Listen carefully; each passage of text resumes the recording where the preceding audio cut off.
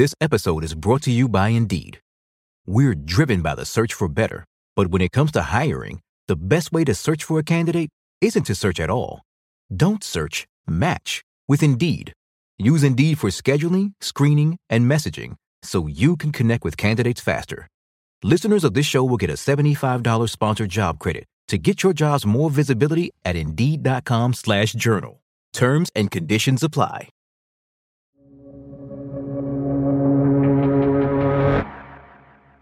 Apple is a company known for its visionary leaders, like Steve Jobs or Johnny Ive. But there's another powerful executive you've probably never heard of, Tony Blevins. They call him the Blevinator. Tripp Mickle covers Apple, and he's been following the story of Tony Blevins. Tony has a reputation for just loving the negotiation. One of his employees said that he wore a puka shell necklace, this kind of like tourist trinket that he bought while he was in Hawaii. And part of the reason he wore it was because he pridefully negotiated the price down from about $5 to $2. And it was like an outward expression of like, hey, this is what's important to me, and a reminder to his staff, you know, there is nothing that you should ever pay full price for. Tony Blevins is the guy Apple turns to haggle on prices of everything from computer chips to iPhone screens. And lately, his job has never been more important. Today on the show, the rise of Tony Blevins and what it says about the evolution of the world's biggest tech company. Welcome to The Journal, our show about money, business, and power. I'm Kate Linebaugh. And I'm Ryan Knutson. It's Thursday, January 30th.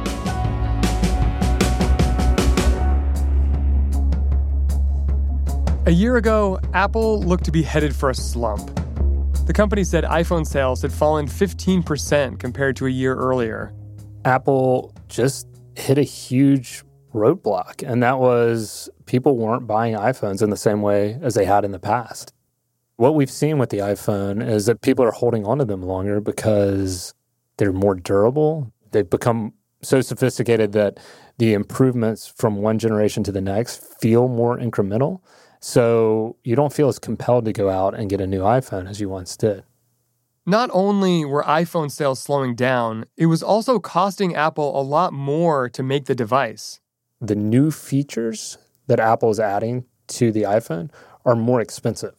And Apple is at a ceiling in terms of what it can charge in price, right? Because consumers aren't willing to pay much more than $1,000 for a phone. Even that is too much for many people. Exactly. They're running up against challenges getting customers to spend more than $1,000. So if new features are pricier and customers won't pay more, that has the potential to cut into Apple's profitability on the iPhone. Since Apple can't charge consumers more for the iPhone, and the iPhone itself is getting more expensive to make, the pressure to manage costs is ramping up for Apple's operations team. Apple's always been an operations juggernaut. I mean, that's one of the things that Tim Cook brought to the company. But right now, that whole operations effort there is becoming more pronounced, especially as they try to make sure that they get as much profit out of the iPhone going forward as they can. You know, investors are scrutinizing Apple's margins. And if there is a dip in Apple's margins, there could be a big dip in Apple's stock. And there's a direct connection between the two. And so you really can't give an inch. And at the center of this strategy is the man with the puka shell necklace, Tony Blevins. His job at Apple, badgering suppliers to keep costs down. Blevins has been honing his cost-cutting techniques since he joined the company about 2 decades ago. He arrived at Apple about 2 years after Tim Cook. Tim Cook arrived in 1998. Tony Blevins followed shortly thereafter, around 2000. And what was his job at Apple at the time? Tony started in what's called corporate procurement, and that means buying a lot of the ordinary products for the company, like toilet paper. Toilet paper. And what was he like in this role in procurement? What kind of reputation did he earn for himself? You know, he had a bag of tactics that he would pull out and deploy to try to get the lowest price possible or the best terms possible. In the midst of a negotiation with UPS, he sent a rejection of a UPS proposed contract back to UPS in a FedEx envelope, basically saying to them, hey, I can always go with your rival. And so these sorts of tactics basically helped him work his way up at the company? Right. Internally at Apple, they had turned Tony's name into a verb. I mean, they said, go Blevins that. And that meant essentially get it done fast, get it done right, and get it done to our favor. I mean, Tony landed at Apple at kind of the perfect time. He went from doing corporate procurement to getting put on the iPod business. Then they launched the iPhone. And so he was literally smack dab in the middle of the launch of the most important product, arguably, in business history. And he used his negotiating power to ensure that Apple made that product incredibly, incredibly lucrative for the company. From the beginning, the iPhone has been incredibly lucrative for Apple. Not only did it sell like crazy, it also sold at a much higher price than it cost to make. In 2014, operating profit margin on the iPhone was 37%. And as the phones have gotten more complicated and expensive to produce in recent years, Blevins and the operations team have worked hard to cut costs. One go-to maneuver is playing suppliers off each other. The iPhone has like 1,000 parts. So there are a lot of pieces that go into these very sophisticated devices. And one of the things Tony would do is often he'd be meeting with one supplier and he'd arrange to have that supplier's rival in the lobby of Apple's headquarters so that when he or a staff member walked out with one supplier, they would see their rival essentially coming in to meet with Tony as kind of like a reminder, like, oh yeah, we have an alternative. So if you don't give us what we want, we can go with the other guy. And that reminder about the other guy is not an empty threat. Take, for example, ST Microelectronics, the supplier Apple was working with in 2013. And when it came time to negotiate with ST Microelectronics, which was a provider of the gyroscope inside every iPhone that helps the phone screen kind of know which way you're turning the device, Tony let ST Micro know that they needed to lower their price. When ST Micro didn't budge, Tony turned and shifted the business to a rival. ST Micro wound up losing about $150 million in sales. So they thought that they could play hardball back to Tony Blevins, and he wasn't bluffing, and he did take the business elsewhere. Yeah, they went toe-to-toe with Tony Blevins, and they lost. ST Microelectronics didn't respond to a request for comment. We should also say that Blevins declined our request for an interview, saying he didn't have Apple's permission. ST Microelectronics lost an estimated $150 million after losing out to Blevins. And Blevins has taken these kinds of fights even further with other companies, putting billions of dollars at stake. That's coming up.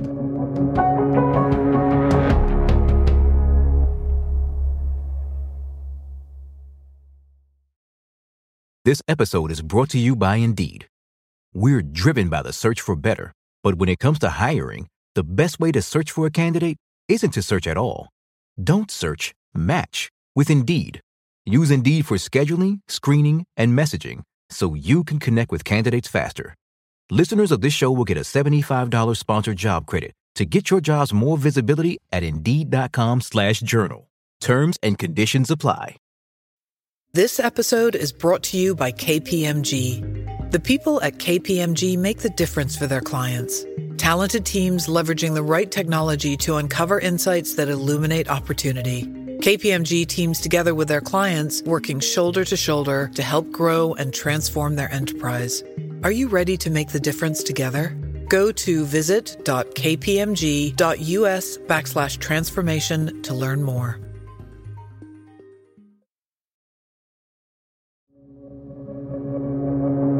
Welcome back. As costs were rising on the iPhone, Apple looked everywhere it could to cut expenses. For years, Apple had been paying a fee to a telecom giant called Qualcomm to license chip technology used inside the iPhone.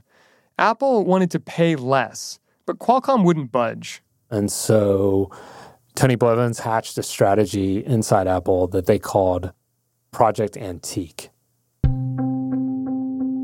As part of Project Antique, Apple shifted some of its iPhone business away from Qualcomm. Then, Apple sued Qualcomm, saying the company's licensing fees were too high. And so Blevins was dispatched to apply even more pressure. Right after filing the lawsuit, Tony went to Taipei, Taiwan, and brought together the companies that make Apple's phones. These companies were paying Qualcomm the licensing fees that Apple owed. Apple was paying the companies, they were paying Qualcomm. Tony said, we're going to stop paying you. So you do what you want. If you want to pay Qualcomm, fine. But basically the message was stop paying Qualcomm. And over the course of the next 2 years, Qualcomm said about $8 billion in payments were withheld. A huge amount of money. And Qualcomm's stock tumbled considerably. And then, it cut back on its research and development work. It was really kind of against the ropes in this legal battle and was really being weakened by Apple's practices. Qualcomm and Apple reached a settlement in April of 2019, and Apple had to pay Qualcomm billions of dollars. But the fight damaged Qualcomm, too.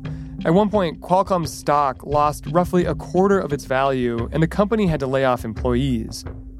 The episode laid bare just how big of a fight Apple was willing to pick to try and protect what could amount to a few more dollars of profit on every iPhone. We're accustomed to hearing about code names at Apple when it comes to developing new products.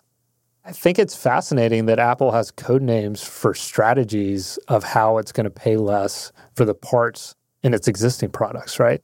That tells you how important controlling costs are at this company. They hatched a strategy, a blueprint, in order to try to pay less on a key component in the iPhone. But Apple isn't just devising strategies to get suppliers to charge less. Sometimes the company will also cut suppliers out entirely. Tony has become the face for a lot of these suppliers of an ongoing effort inside Apple to make and design more of its own chips. Rather than buy it from somebody else, it is more often designing those chips itself and then going straight to a factory and having them made. And that's cheaper for Apple. Take, for example, Imagination Technologies. Imagination was providing graphic processor units, which essentially help with the animation and the video interactivity that we see on smartphones. And what ended up happening with Imagination Technologies?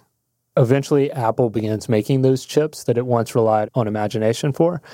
And Tony goes to sit down with the leadership at Imagination and says, you know what? We don't think we need to pay you for the technology we've relied on in the past anymore. Going forward, we're going to have our own technology that is independent of what we've needed from you.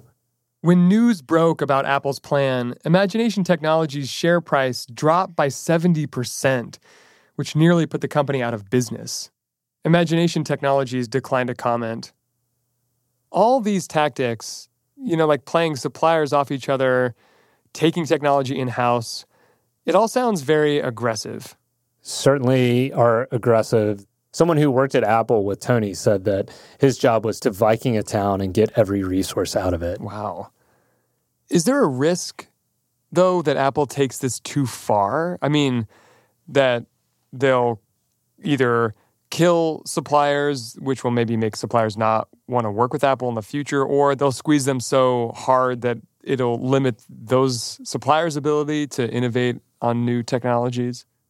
If you talk to some people in the supply chain, they'll tell you that the risk for Apple in implementing this strategy is if at any point there's weakness or a slowdown in its business and it's not as strong as it once was, then there's the risk of retribution from suppliers, of suppliers finding themselves with the dominant position at the negotiating table and taking advantage of that.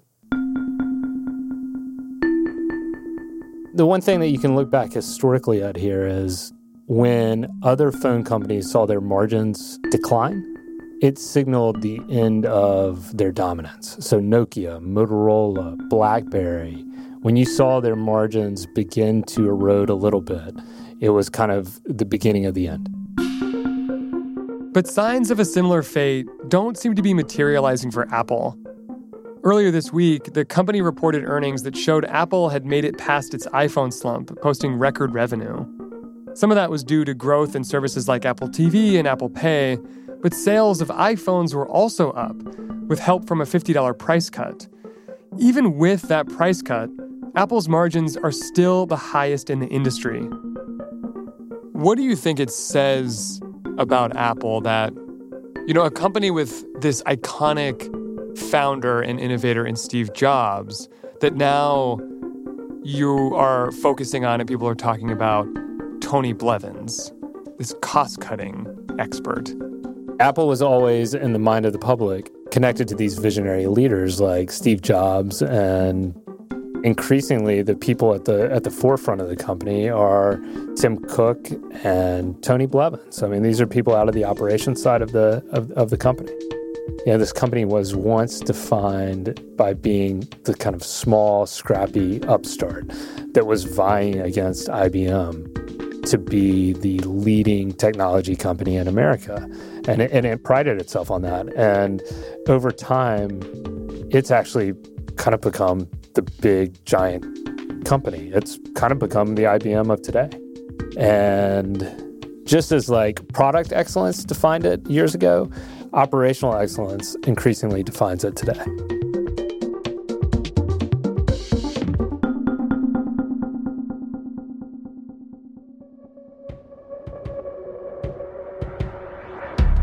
That's all for today, Thursday, January 30th. The Journal is a co-production of Gimlet and The Wall Street Journal.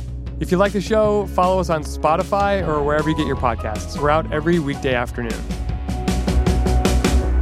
Thanks for listening. See you tomorrow.